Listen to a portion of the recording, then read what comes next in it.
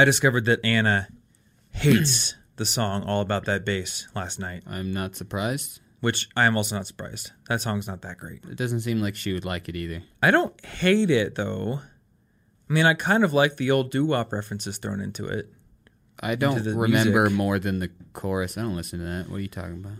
It's true. Actually, I don't even know who that's by. I have no idea. It's by Meghan Trainor. I don't know. The only reason I know that is because of YouTube. And when I found it, I think it had over 100 million views. And I'm thinking to myself, how do I not know about this? And then I think to myself, I'm kind of happy that I don't know about this. I've somehow insulated myself from popular culture well enough that I don't have to know about this. Old man. Yeah, and now all the Meghan Trainor fans, the Meghan train is going to be after us. Yeah, well, the real fans know that the rhythm is the bass and the bass is the treble. That's the real song involving bass and treble. There you go. Wait, who is that? Get out of my house. I'm sorry. I don't know. It's Regulators, Warren G and Nate Dogg. Oh, okay. Rest in peace, Nate Dogg. Rest in peace, Nate Dogg. Pour a 40 out. What are you... Oh, why? I'm sorry, Martin. I'm sorry I'm not good enough at rap. Why are you talking? You know the name of Meghan Trainor, but you don't know about Regulators. The Regulators aren't plastered all over the YouTube homepage. No, I'm sorry, man. It's just a song. It's just a good song. Look, I've tried to go back into old school rap. I got as far as Biggie Smalls. The fact that you didn't succeed is telling. I got as far as Biggie Smalls and Nas. What about Big Daddy Kane? And Tupac. Nope, not Big Daddy Kane. Well, maybe you have to educate me. I don't know. We'll drive in your car sometime. It's a lost cause. Whenever we drive in my car, we just listen to mid-2000s emo music or whatever. It's the lost cause. Anyway, we're not talking about this book, but I just thought that... Oh, wait, yeah, what's that doing there? This was fitting. It's got the title. Yeah, I gotcha. The title, Marcus I Aurelius. see what we're doing here. Meditations. Because this week we're talking about meditation. And I got to tell you, this was one of the hardest topics for me to ever research ever, because there's a zillion things about it.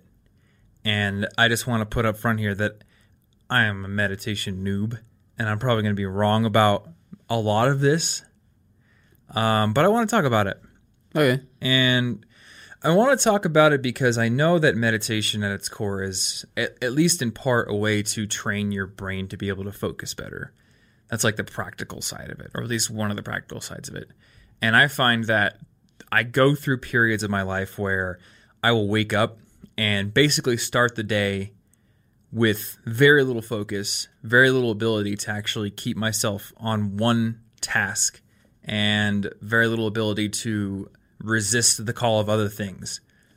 So to me, meditation seems like a way to get over that, or a way to strengthen my brain against that. Fair. I don't know. Maybe you do more of it. I feel like you're the practitioner in this one.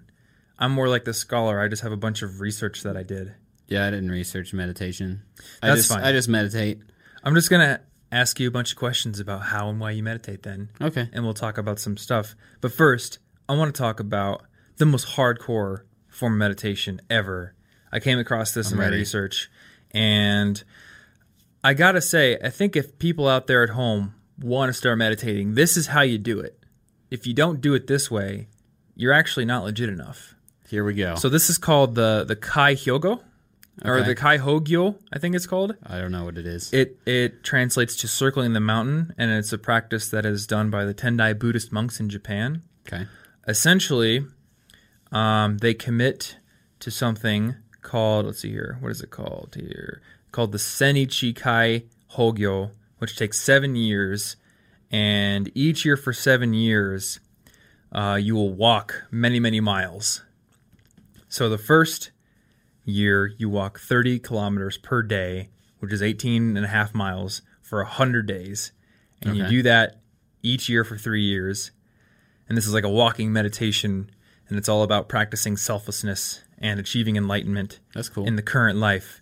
And then years 4 and 5, you walk 30 kilometers per day, but for 200 days. In year 6, you walk 60 kilometers per day, which is 37 miles for 100 days. And then in year 7, you finally walk 84 kilometers, which is 52 miles per day for 100 days, followed by 30 kilometers per day for another 100 days. That's cool. So it's like 1,000 days. I mean, if you don't come out of that life changed and Yeah. with a different perspective, then I have no idea how you did that. There you go. You have to come out a different person. So our beginner's guide to meditation is you do that. Dedicate the next seven years of your life. To walking. Yeah. That's cool. I actually don't recommend That's that. cool. It's pretty intense, but that's cool. Yeah, apparently if you do this, you also take a vow of celibacy for life and also sobriety, which is not drinking, right? I think. Or basically not like using any mind-altering substances other than the delusion that comes with walking a marathon every day. I mean, if you want to reach whatever they're reaching. Yeah. Apparently 46 do it. people have done it since 1885. And I don't think they do this now, but in the past centuries, you could back out before 100 days were up. But after you crossed the 101st day, for the next 900 days, you had to complete it or take your own life. Oh. So it's real legit.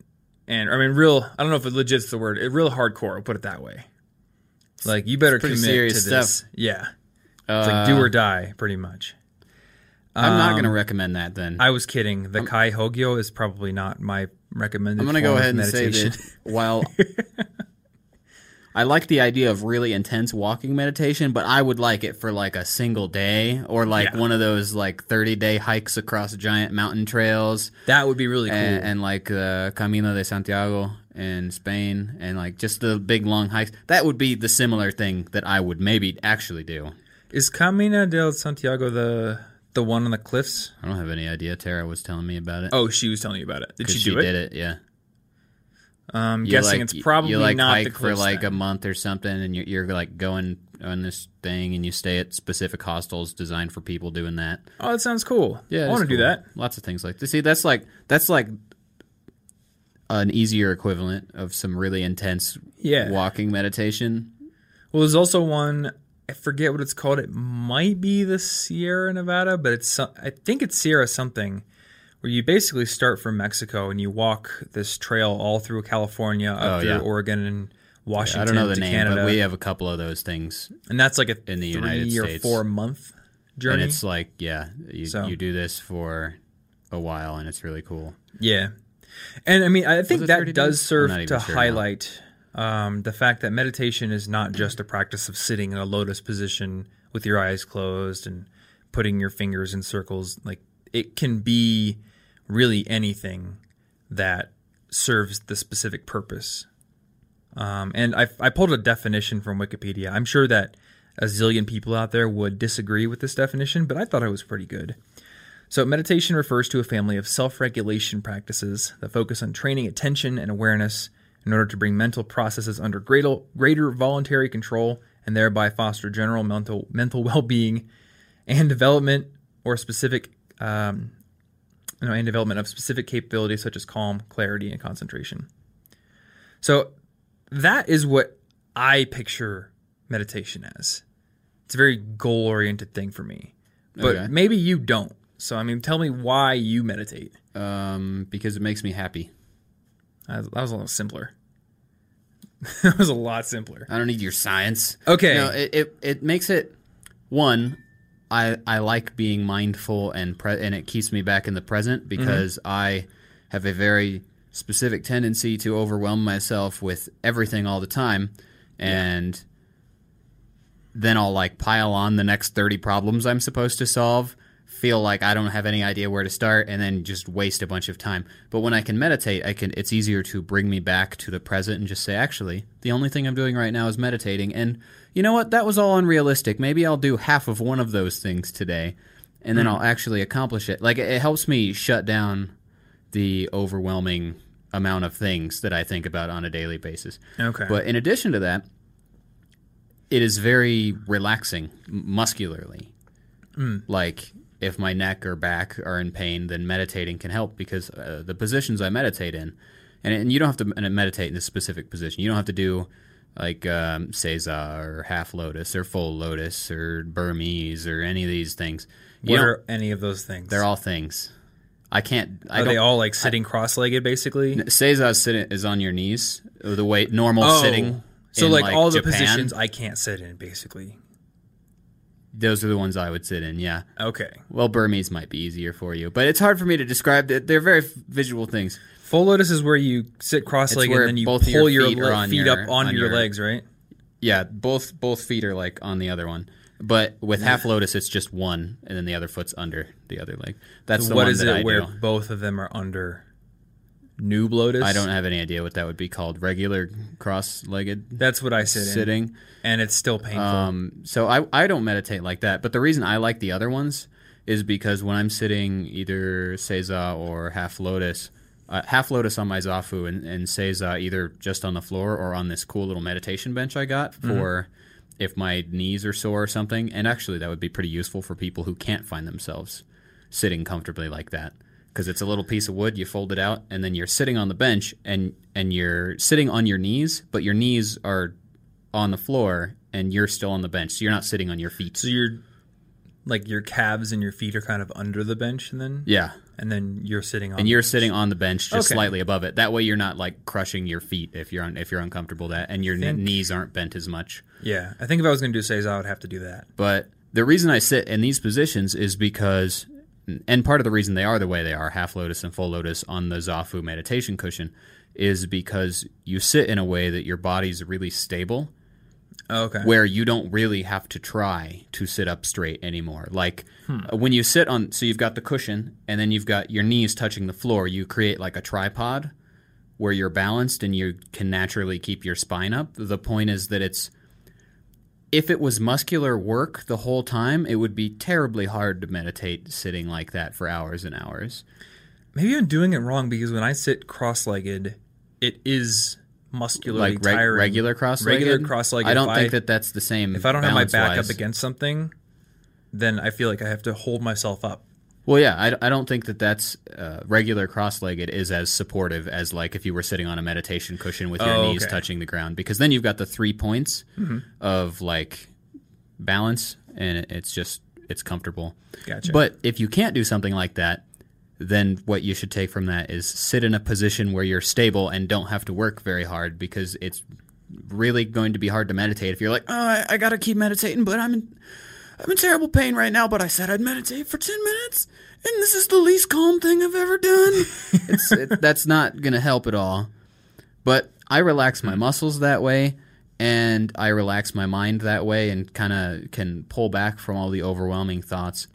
Okay. And I find that in general, for me, living slowly makes me happier. If I'm in a hurry, if I'm like, I've got to get all these things done, or I've got to get this done really fast, I'm stressed, and then I'm very unhappy, and then I overwhelm myself, and then I don't get as much done as I want because I'm overwhelmed, and then I become more unhappy, and then it just keeps getting worse and worse. But if I can pull back from that and say, actually, the problem isn't that I can't meet these expectations, it's that I'm putting way too many on myself. Yeah. And meditating and saying, the only thing I'm doing right now is just kind of chilling and focusing on my breath and relaxing, and it's hard to fail at this, and then I can come back out of that calmer, ready to look at the problems logically. Okay.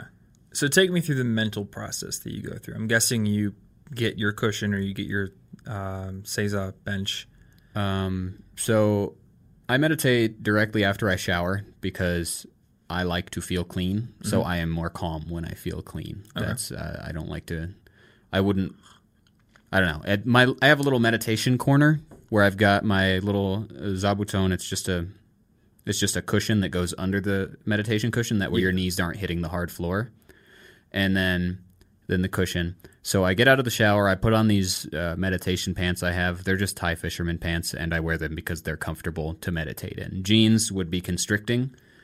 And I did learn that this morning. I can barely move. I wouldn't be able to do it in these jeans right now. Yeah. But they're very comfortable, and you have to do flexible things to sit half lotus or anything on the cushion. So I have those, and sometimes I play a little bit of my shakuhachi just to kind of relax. And that's be a super hipster Zen dude. How do you describe that to people that don't know It's a Japanese bamboo flute. Okay.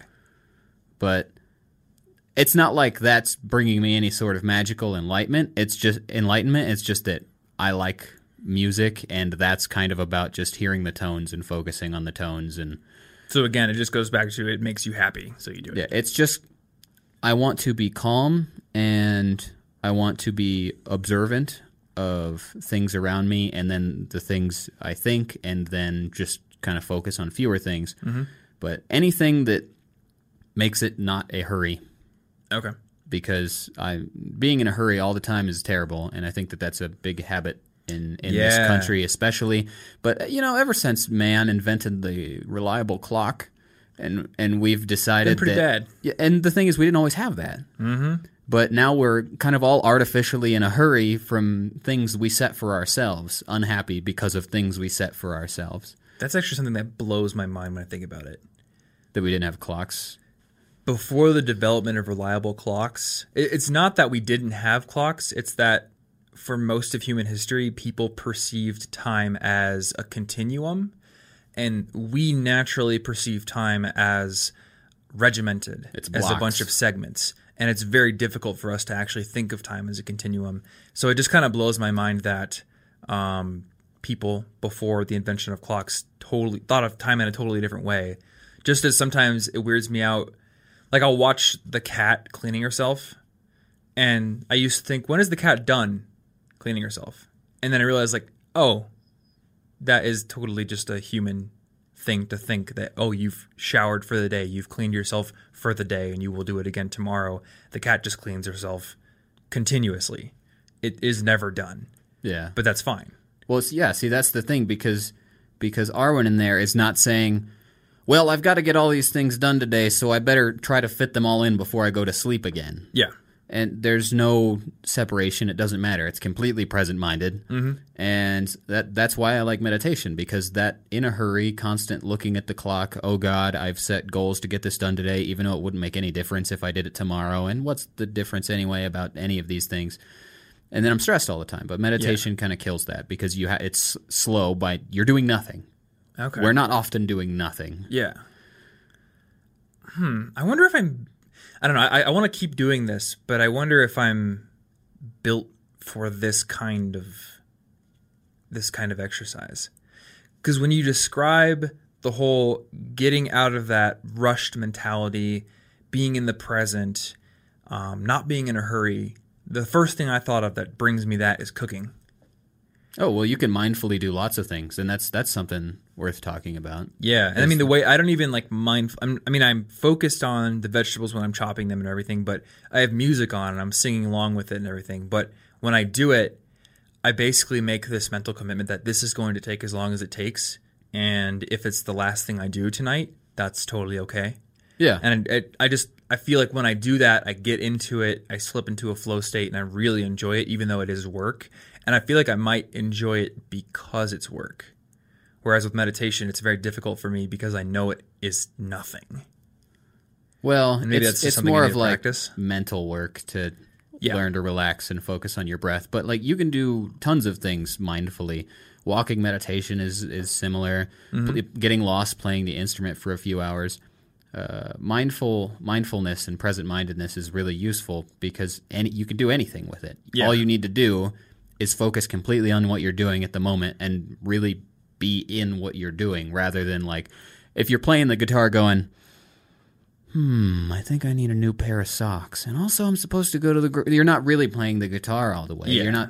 You're not into your activity. And we spend so much time thinking about what we're going to be doing 5 minutes from now that we're never actually in that part of the 5 minutes that we were thinking about. Yeah. Because as soon as we get to that 5 minutes, we're thinking about the next one, and we just assume we're so good at hypothesizing the future, and that's a really good skill for humans, that we spend like all of our time doing it. We're like in the future, basically. We're trying to live in the future. Yeah. And that doesn't work. There's actually a really cool quote from Alan Watts that I found when I was researching this. I want to see if I can find it. I honestly don't remember where I put it. Oh, here it is. Meditation is the discovery that the point of life is always arrived at in the immediate moment. So that just kind of speaks to what you were just saying, I think.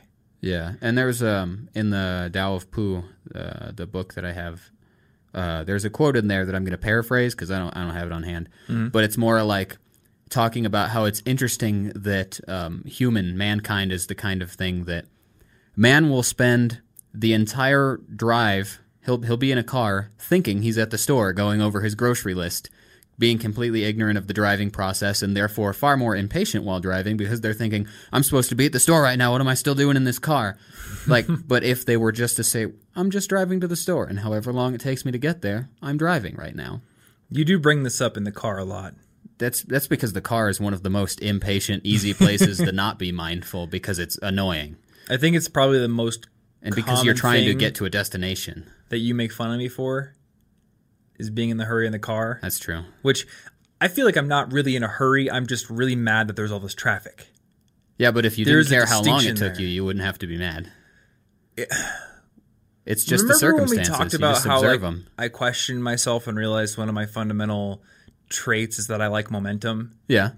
That's what makes me so angry with traffic. But one of the fundamental things of the world is that you can't always have what you like. That's true. Well, I think that's another big philosophical difference between you and me is I fundamentally, even though I know at a surface level that I can't have everything I want, there's like this underneath fundamental belief that I can, as long as I'm smart enough about it. Well, that's what I mean. It's always a way I can uncover to get what I want. That's how I'm overwhelmed. It's the expectations we've put on our own environment and on ourselves. Yeah.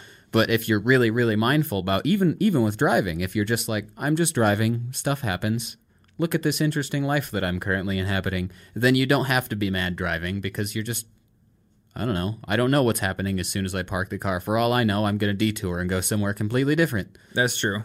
And those times are often pretty fun. But in a car, usually we are like, this is the quickest way to get to where we're going. Yeah. So therefore, we're really focused on where we're going. Whereas, at least for me, so I'm more likely to lose the present-mindedness and get annoyed if I'm trying to drive somewhere to the store.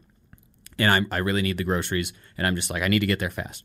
But if I ride my bike to the store, it is very hard for me to be impatient because I'm just like, I'm just riding my bike, and I will take however long I take. Because I know it will take longer, I'm more patient. Yeah. And then I don't hate it. I think because we know cars are like the fastest way to get somewhere, we start off impatient. I think that's what it is. Because the bus isn't the same. There's almost, remember when I was telling you how Amazon Prime has actually trained my brain to want instant gratification so much that I often don't use Amazon Prime because I'll just go to the store and buy the thing. Yeah. I think cars also do that. And maybe there's a fundamental difference between walking and cars because when you're walking, you pretty much know that you're at your speed limit while you're walking. So there's this acceptance of the fact that this is how fast I can walk, so that is how fast I'm going to get to where I'm going. Whereas in a car, I know I could floor it and get to 150 miles an hour. It's easier to accept it because you know theoretically you can't go that much faster. Yeah. But in a car, you're like, theoretically, if all these other people would just get out of my way, exactly, I would be there already. And you're like thinking about all the reasons you can't have what you want immediately. Don't they know I'm in a hurry? If I'm on like the light rail, if I'm taking the light rail downtown, I'm not impatient because I'm like the light rail can't. It's gonna go the speed it's gonna go. There's not, and maybe that's it. You think you can go faster, technically speaking. Well, that was therefore one thing you should. I was wondering about when we eventually get ubiquity of self-driving cars. A self-driving car is never going to go over the speed limit. Oh, that's a good point. It's always going to go the speed limit. It's going to act like a train, basically. It's going to act like public transit. So I'm wondering if there's going to be this fundamental shift in how we view traffic and commute times when you no longer have control over how fast you're going and you're no longer the agent behind how you're getting to where you're going. That actually makes a lot of sense, and it may make driving places a lot more pleasant. I think it will. Because that's the thing. You think you're the agent of whatever's going on, so then you expect too much of yourself and say, well, since I'm in control, it should be as good as possible and not realistically what I'm actually just going to do. Yeah, when you're driving your own car, there's a lot of blame for how long it took for you to get somewhere. Yeah. Like, these people were here, so there was so much traffic, and the stupid light turned red, and I didn't get past it in time. But yeah, when you're in a self-driving car, it just is what it is. Yeah. Like when I'm in an Uber, I never think about the traffic. I mean, so maybe I'll think about it at a low level, like, oh, I'm getting into an Uber at 5 p.m. It's going to take a while to get somewhere. But you're not going to scream at your driver. Yeah, I'm just sitting in the back. It's going to take as long as it takes. Go faster. What is wrong with you? Can't your car just crush all these other cars? I did order Uber Monster Truck. Yeah. Come on. That would be pretty cool service, that's actually an interesting thought. Self-driving cars may help reduce the impatience of driving, because I really think it is just we think, well, also because humans can't predict time well, so then we think, well, it should take me 15 minutes to get to the REI downtown, as I did once I was going to a class.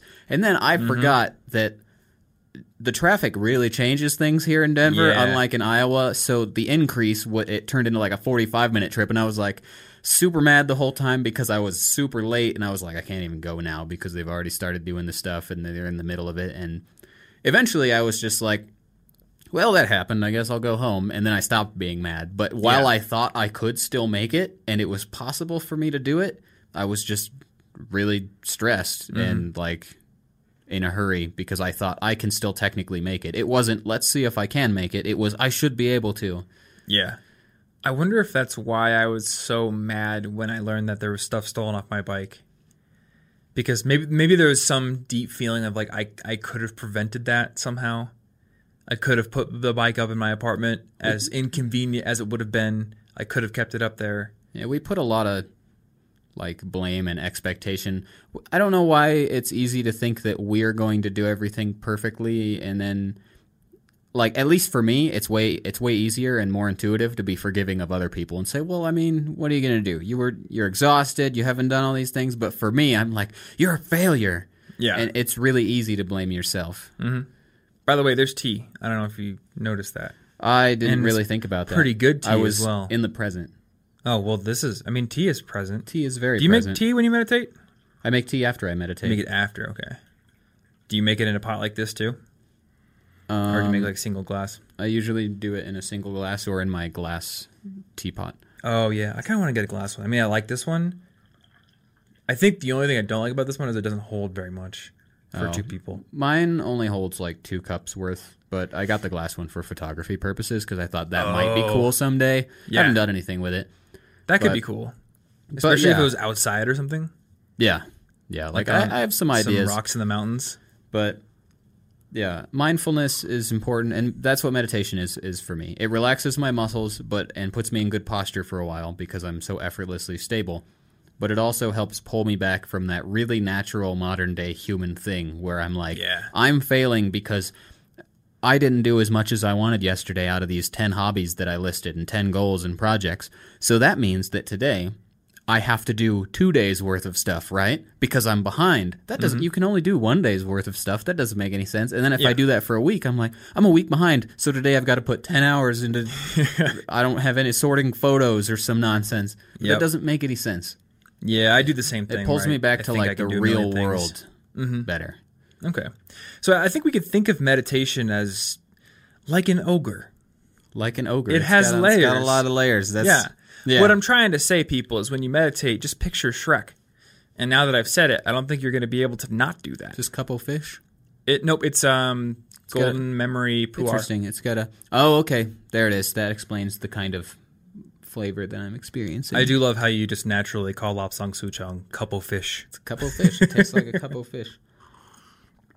But no, it's this an ogre makes more because sense now. it has layers. So at the very core layer, you have the Kai Hogyo, where you spend 7 years walking thousands of miles and basically commit your life to selflessness and all that. And then at the very outer layer of it, it's really just the process of living in the moment and focusing on what you're currently doing.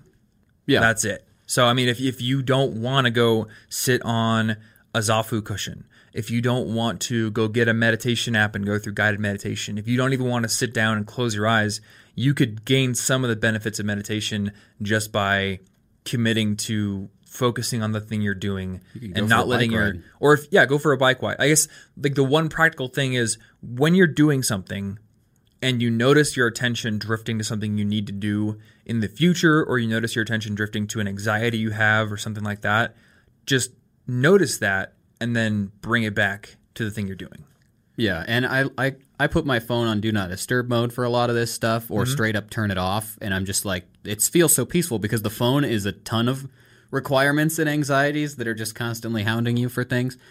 But I think one of the most important things to remember, and one of the things I like about the present-minded, slow way of living kind of thing, is it reminds me that, you know, someday when I am dead, I do not want my gravestone to say, lived an efficient life. That is not that inspiring, and efficiency is not what I should aim for as an overall life goal. Efficiency in certain projects maybe, but like my life doesn't need to be an efficient one. It should be one that I enjoy because that's probably the most reasonable thing to do with it. Yeah. Yeah, I suppose efficiency isn't the end goal. Okay, you're not going to be like, this guy lived like 80 years, and let me tell you how many widgets he made. He made the most widgets I have ever seen. And he did not eat. He did not sleep. He just made widgets. Widget man. Most efficient man of all time. But like, I doubt he was that thrilled. Well, maybe. He sounds like he might have been pathologically attached to making widgets, but still. Something like that. But efficiency is not the best way to judge yourself. Yeah, that makes sense. Even when you're productivity minded. I mean, a lot of people listening to this podcast are productivity minded, but hopefully it's in service of some greater end goal. Yeah. And if you're always trying to be efficient and your mind is always on that, then there's never a present moment to enjoy. Yeah, and once you overwhelm yourself because you try to structure too many things, you'll actually end up doing fewer things than you would do if you calmed down. I think that's actually something that our whole emphasis on you have to prepare for retirement does in our culture, because it just puts the focus on the end of your life. And while I think planning for the future and being prepared for retirement is a very important thing, I mean, heck, I run a money podcast. If you only think about that, then the prime years of your life, you never really enjoy them, which is why I don't know how practical it is, but when I read the 4-Hour Workweek and he talked about the concept of mini retirements where you just have breaks during your life from what you were doing that were short, and then you go back to work and you kind of have an alternation between those two different states, that made a lot more sense to me than work for 30 years and then retire and then you're done and you can have leisure until you die. That's a good point. That itself doesn't make any sense to me, because I think humans need to work. I think we're wired to be fulfilled by working. Well, not to mention that who knows what like my health will be like at that age. I don't know. I'd like to assume I will be healthy, but that seems dumb, because what if something happens and I like can't walk, or something happens that prevents me from doing all the fun things I want, and then I'm like, well, it's a good thing I didn't spend the last 70 years preparing to accidentally waste these ones. Whoops. Yeah, exactly. Rolled the dice badly. Like, that's... You don't know. You might end up just wasting the whole life for this period that you never got to enjoy. But that's a good point, that the retirement mindset may make us look too far to the got to get everything done now because the future's when I'm happy. I'm going to be happy tomorrow, I promise. But there's never really, you're never really in tomorrow, so you just keep pushing it off. Well, I was thinking about that this morning. You know how you talked about like you might detour after you park somewhere. Yeah. You don't even know. When I think of the most memorable moments in my life, it's been connections with people that I'm friends with, or things that were unplanned. Like you and I drove up to that Echo Lake place planning to read books, and then we found a hiking trail and just hiked on it for an hour. Yeah. Not even planning that, which that was pretty great. It was. But then when I think about my goals for the future, it's always, well, not always, but a lot of the times it's in service of just pushing arbitrary numbers higher, just to push them higher. Yeah. You know, oh, we got this many views last week. Now we have to get a better number. Oh, my net worth is this much. I better push it forward. If it goes lower, that means I'm losing.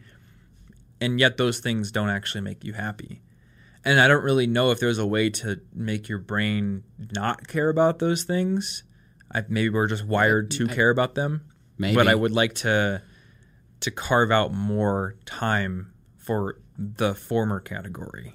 I think it's at least possible to make it like a habit to think less about those things. Yeah. And I'm not perfect at all this. The reason I think about this stuff so much is because I do overwhelm myself and become super unhappy with all these goals and future-minded.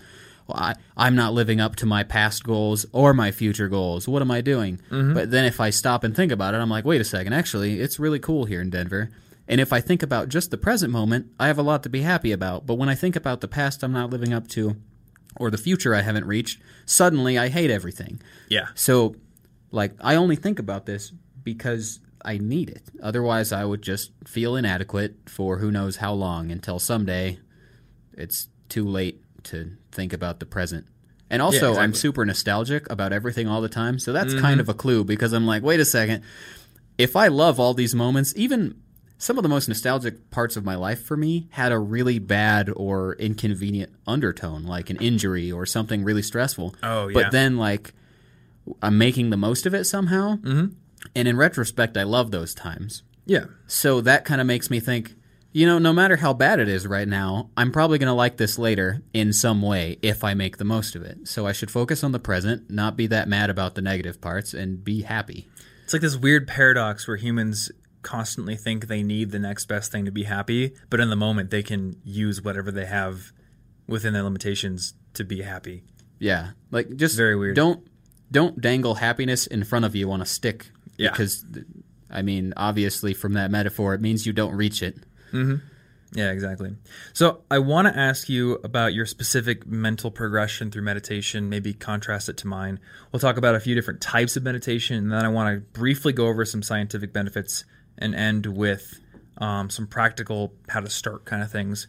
We're going to get into scientific benefits, but first I want to know, like, when you sit down, what are you trying to do in your mind? What am I thinking? Are you picturing something? Are you just trying to think of nothing? Like, what is it exactly for you? And I know the purpose is to be happy, but what is the process mentally? I am...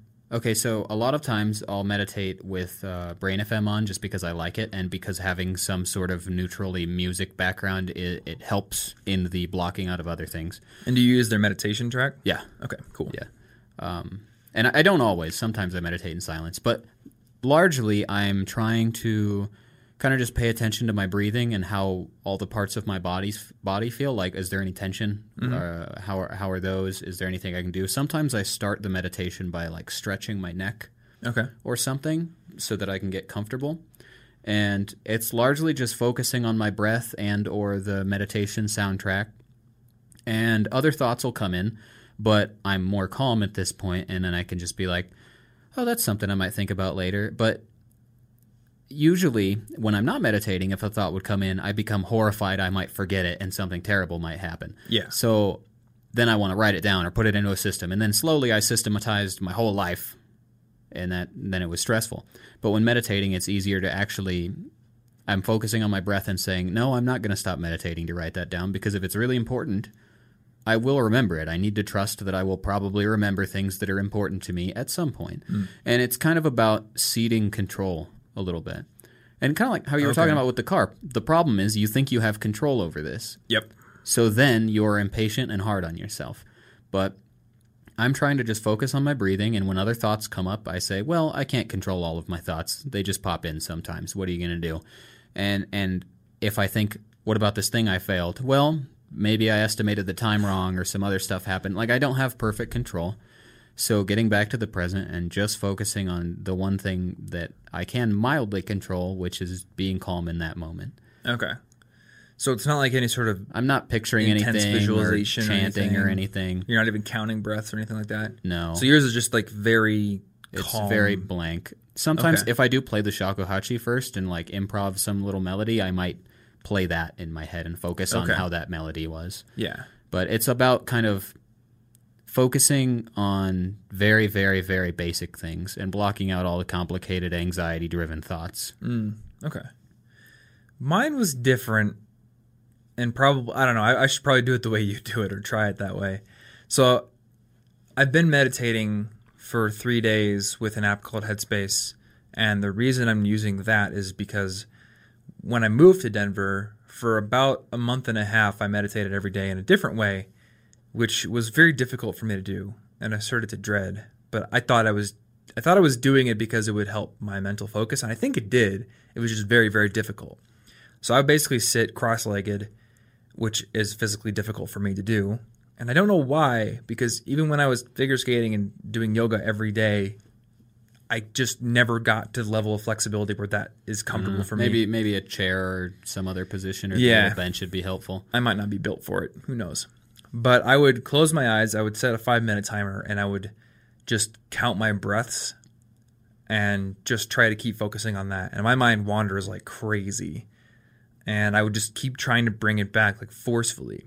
So I would either do that, or I would try to visualize myself in some sort of other place, like a forest or on top of a mountain or something, which is actually kind of cool to do. Oh, yeah.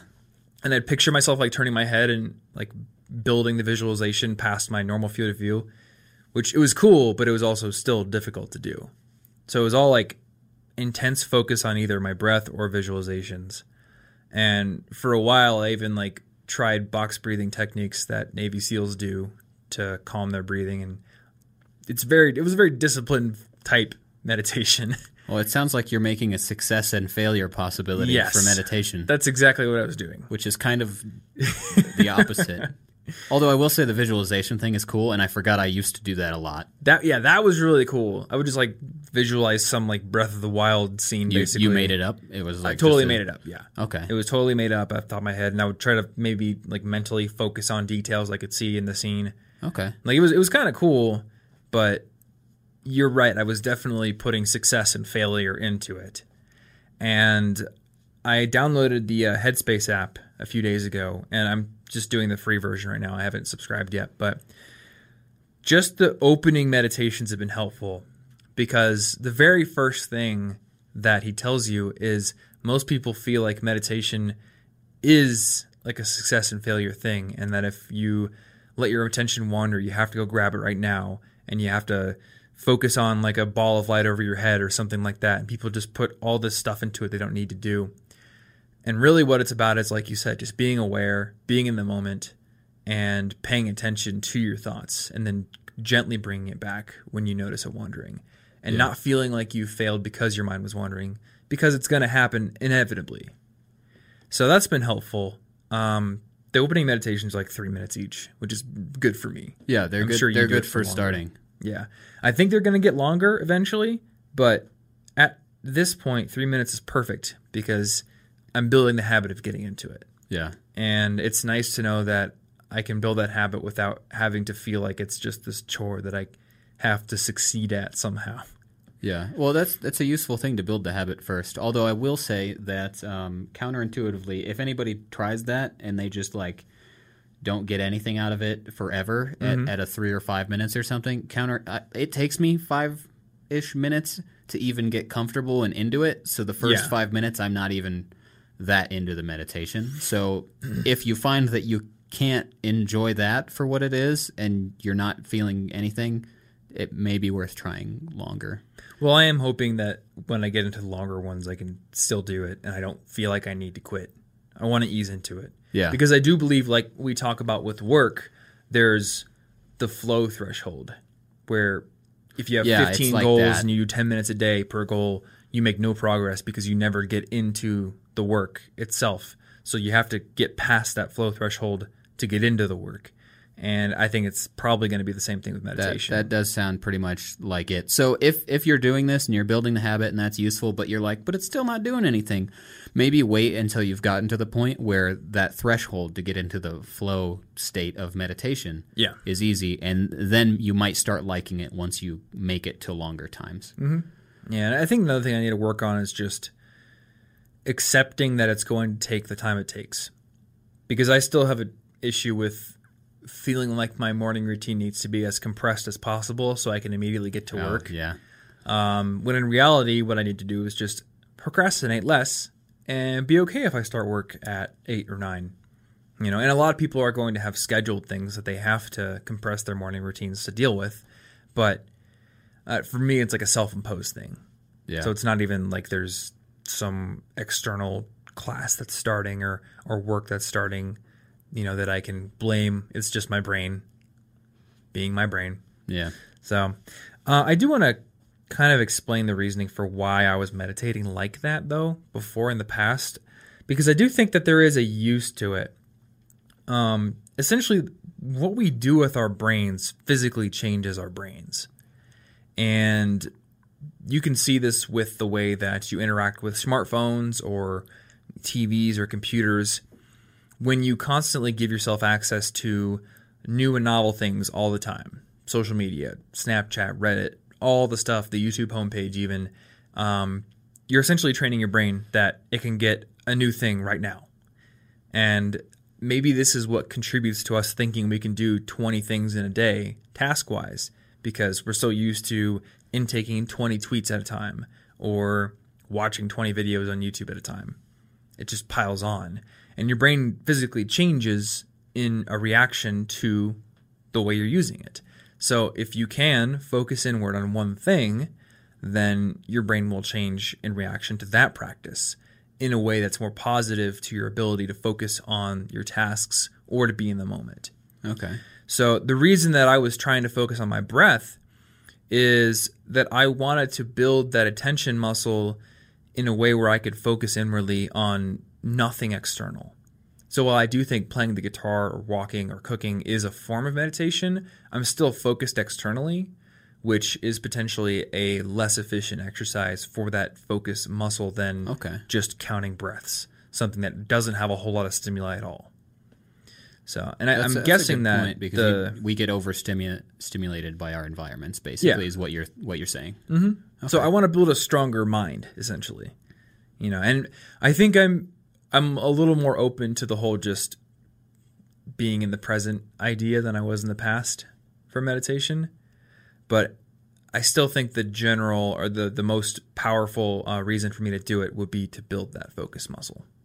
Well, I definitely think that is something that you would get from meditation. Even if you weren't focusing so hard on that goal, you would probably get it by default, because I'm finding it easier and easier to like shut down the extra things. Yeah, exactly. Because we have way too many things. The internet and all of our time that we need to spend doing 16 million tasks and maintenance things and goals and projects and hobbies and friends and family and sleep and health and food and cooking. Like, there are too many things in our lives, and we can't clear them out. That's the way of the world. We just have to figure out how to not think about all of them all the time. Yep. Anna showed me this little comic on Facebook. I think it was this morning. This guy's looking at his schedule, and it's like there's a sleep block, a work block, a chores block, and a friends block, and he's holding the video game block, but there's no room for it. He's just like, oh no, there's no room for it, and then starts reaching for the sleep block. Fair. Yeah, like we're trying to cram so much into the same amount of time that our ancestors had, and they did not do this many things. They probably didn't have the Nintendo Switch. Probably and not. The 4 games that I haven't even started yet that I would have felt guilty about years ago for not having played and beaten by now. One thing that struck me when I was reading that book that I got yesterday, it said that the great apes, our ancestors, they spend 80% of their day chewing food. That's some mindful eating. I know, right? Because they have to. Also, it's good for your diet. We should be chewing food way more. We should chew all day. Our digestive system's going to love us. We can cook. To digest food easier. I only eat raw. Only raw vegan. I eat branches. It takes a while to chew them. Oh, well then, you're probably going to want to start spending 80% of your day chewing those branches. But 80%, is that 80% of their waking hours? Yeah. Okay. It's not like chewing and sleeping and chewing and sleeping, because at some point they have social structures. Yes. Yeah, but I mean, they don't have cooking, so they can't break down food in any other way. They have to just chew it to break those proteins down into something they can digest easier. But that just struck me. I was like, man, so they only have 20% of their waking hours to do really anything. And we're over here, and I think it said we spend 5% of our time eating. So we have 95%. You know, like to fill it. You got a silverback gorilla just like chewing as fast as you can. Like, I got to get done. I'm hungry. I got to eat all this food so I can play video games. Like, they don't care. They're just like, that's how long it takes to eat. Yep. I'm just going to do it. What are you going to do? It turns out you can chew while playing video games. That's a good point. Yep. So, I mean, those gorillas, they have not understood multitasking yet. No. We should introduce them to that. We shouldn't. It's bad for them. I did see this hilarious video of a dude at the zoo, and he's just sitting there with a silverback gorilla on the other side of the glass, and he's showing him pictures of female gorillas. And the gorilla's like, he's like moving his hand, telling him to swipe. It's beautiful. He should have handed him the phone and let him do it. Yeah, he probably should have. Though I don't think. How'd you get them in that? How'd you get them in there? Yeah. What are they doing in there? Yeah. Tom put all my records into this rectangle. Yeah. So I want to talk about a few of the different types of meditation, and this is by no means at all comprehensive. But I did read an article on AsianEfficiency.com that outlined 3 different kinds, including loving kindness, vipassana, and zazen. So loving kindness, and I think all of these come from different sects of Buddhism. And of course, there are meditations in Christianity and Judaism and Shinto and anything you can think of. There's meditative practice because it's really just built into the human experience, and people connect meditation and contemplation to really anything. Yeah, and it's a very disciplined thing. So monks of all varieties did things for self-discipline. Mm-hmm. So yeah, exactly. So loving kindness is more about seeing the connection between yourself and other people, about keeping your mind open, about developing a more positive and altruistic and selfless mindset, essentially. So this one, you visualize things, you reflect on maybe kind things you've done or positive aspects of somebody you know.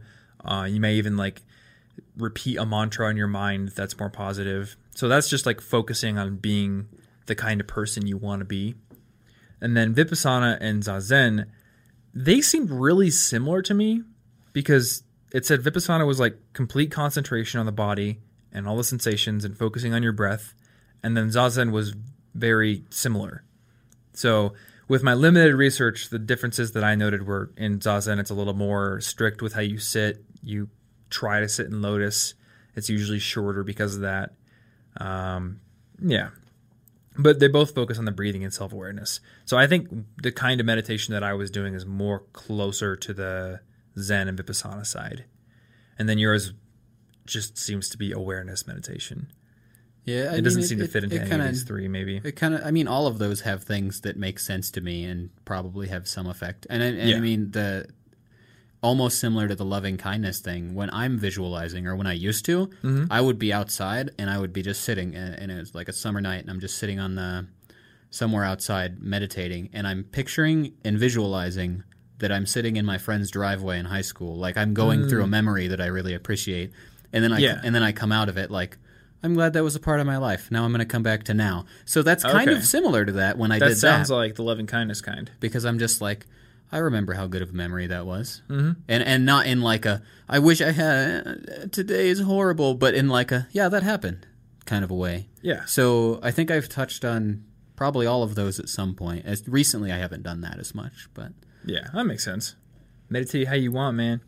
I did want to go over some scientific studies or some of the health benefits that have been proven scientifically, at least. Okay.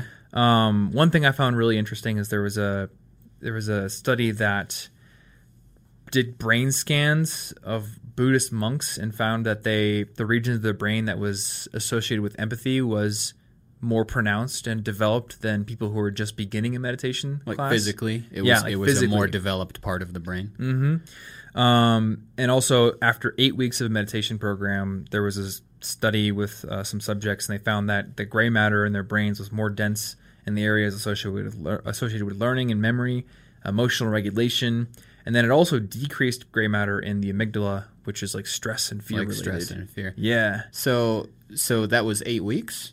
Yeah, it was just 8 weeks. That's honestly not a lot of time to get a significant change in adding to the positive sides of your brain and removing from the really scared a tiger's going to eat me part. Yeah. Yeah, exactly. That's cool. Body-wise, there was decreased blood pressure, increased variability of the heartbeat, which I found weird because I'm like, in regular heartbeat's a bad thing. I don't know what that means. But apparently some variability in the heartbeat is actually good for efficiently transporting oxygen and CO2 throughout your body. Interesting. Now, I got a lot of this from a video that was done by ASAP Science, and I will put that in the show notes. One thing they did take care to mention is that meditation is not a substitute for medical treatment if you need it, or eating healthy, don't meditate or exercising. Your cancer away. Yeah, you can't do that. Just like you can't do faith healing, you can't do meditation healing. Well, actually, I'm on the all pineapple diet. Oh, yeah? And I am so strong now. It's fixed everything. That doesn't seem like it's going to work. It's got pineapple protein. You did just remind me I have a whole pineapple in the kitchen that I should cut up and eat. Oh, well, pineapple's delicious. That's weird. But yeah, you can't just say meditation is going to fix all of everything. No, it's not. Sometimes you need to go to a doctor. But there are health benefits to it. And it makes sense because, again, I mean, the way that we use our brains affects how our brains are physically structured.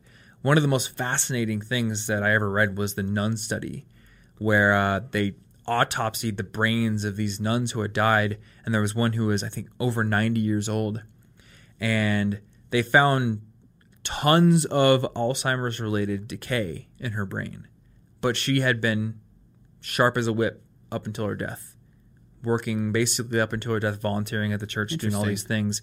And what they found is that basically the process of neuroplasticity, because she'd stayed active and kept learning new things and kept working, her brain basically rewired itself around those areas of decay. Oh, so it rebuilt all the like synapses or whatever. Yeah. So the brain In really other does things. That's change cool. itself, and it can build new pathways. So I think if you commit yourself to continually learning and working, but also maybe doing a practice where you're taking a break from all the external stimuli and you're focusing on the now and you're letting the stress kind of melt away, that can actually have physical changes to your brain in a positive manner. So yeah, it's pretty cool. Can't wait till I get my powers. Yeah, it's like working out for your brain. And yeah, you are going to get your powers. Yoga Flame. Yoga Flame, the vegan powers, maybe someday. Who knows? All right, so to wrap this up, if people want to get started meditating, how do they do it? And I think we could probably offer a few different paths potentially. Okay. Well, Headspace seems pretty intro level with its little 3 minutes, and also I tried it for the first several just so I could see what it was like, and it does seem to explain what they're talking about and try to get you into the mindset as you do the original practice. So that's actually pretty immediate and on your smartphone. Yeah, and that's what I'm doing right now. You don't go out and like think that you can't meditate unless you do all that fancy nonsense I mentioned about a Zabuton and a Zafu or the little meditation bench or any of these things, because you should try with whatever you have now, because we tend to you'd be pushing off the happiness of meditation to the future just like everything else. That would be ironic. Yeah, so don't be tempted to say I can't do this until I'm ready to commit to that 7-year walkathon. Isn't that what a lot of people do with sports or exercise? They'll think, oh, I can't ride a bike. I don't have a Lycra vest right now. I can't work out because I didn't buy this $400 exercise machine that's inevitably going to be a clothes hanger. Yeah, you I know, can't just in do like a some couple of push-ups. years. Like that's like you can meditate now with even without Headspace. You can meditate with nothing, and or just some instrumental music, or just go outside and listen to like if you don't have anything, waterfalls or leaves blowing in the wind are really nice. So at the Botanic Gardens, there's an area where I like to read because the waterfall white noises out everybody talking, and so it'd be a good place to meditate as well. Well, one thing I'll note about Headspace, it is a very good guided introduction to meditation, and it has a lot of different tracks, but it does cost money. Yeah, I mean, I haven't subscribed yet, but once I finish the basics one, I'll have to subscribe if I want to keep doing it. Yeah, and it's like $7 a month if you do the annual, and like $13 a month if you just do monthly. So you could just get a meditation timer. Yeah, and I love Brain FM's meditation thing, but it also costs money. That costs money. money. The thing is, if you make it about these products as well, once you get to the non-free portions, then you might start feeling like, if you don't meditate for a few days, oh no, I'm wasting all this money on this product, and then you're going to be using meditation to make you unhappy, which is so paying something and then maybe you don't think you're using it well enough yet, it might make you feel guilty. So please just start soon rather than well. You don't need all this equipment or some nonsense. You can just sit on a chair and kind of listen to the air. Remember how we talked about the 3 stages of progression in any skill? There's like the learning stage where you're just Googling around, reading books. And then there's the buying the equipment stage where you feel like you've made this quantum leap because you now have all the equipment. I bought this pan and now I'm a chef. Exactly. And then there's the final one, which is practice. And that is hard. So people don't do it a lot. So when I went and bought that pan yesterday, I was very deliberate about telling myself the satisfaction is not here until you've cooked your first meal on it. Which I did last night. So that's why you were like, I'm going to use it now. There's no... Yep. And it was delicious. Like, I made some darn good food last night. Yeah, it's not about the tool. It's about what you do with it. Exactly. And you don't need the tool to meditate. I have an app on my phone called Enso, and it's just a simple meditation timer. And I use Enso because it was the first one I found when I put meditation timer into the App Store. So we'll link to it, but it isn't the one you need to use. It just is a timer. You could use the timer app on your phone. I just like that Enso has a bell, and it also tracks your meditation progress.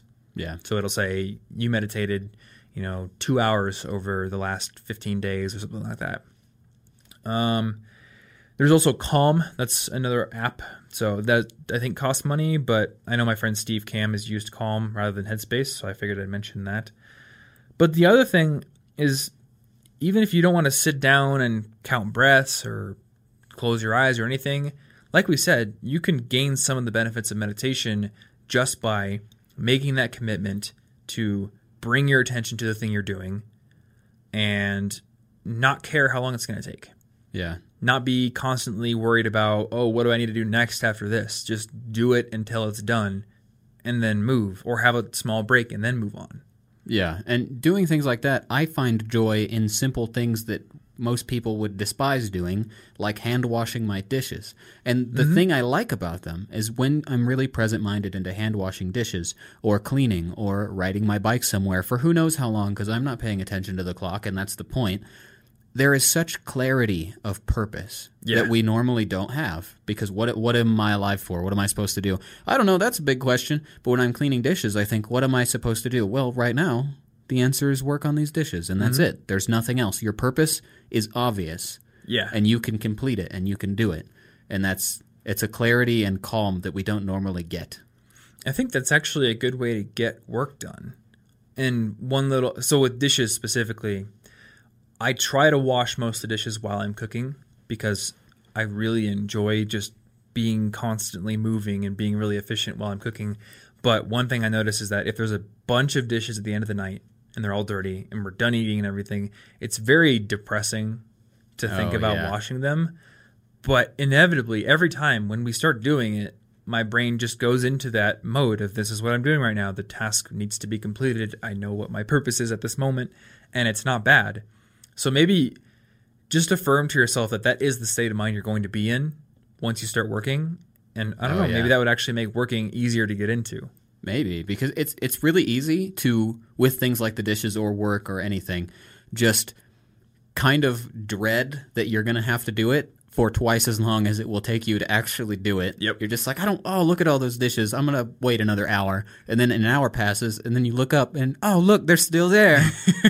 Oh, no, I could have been done 40 minutes ago. Mm-hmm. Yeah, exactly.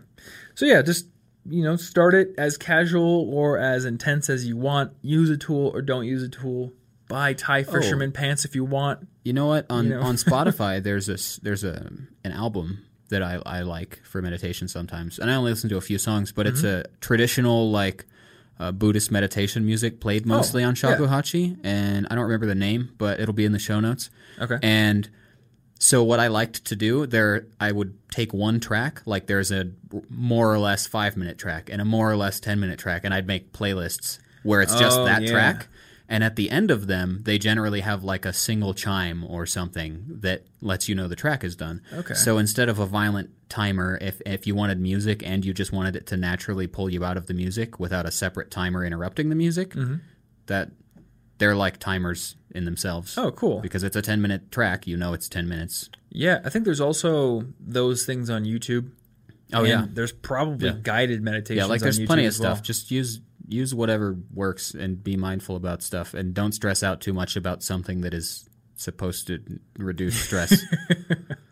Yeah, like I did. Yeah. So I'm getting better. I'm learning.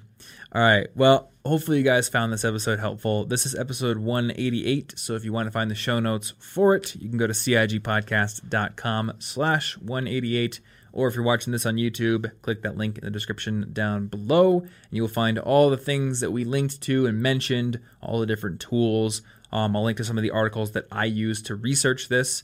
But in general, just get started.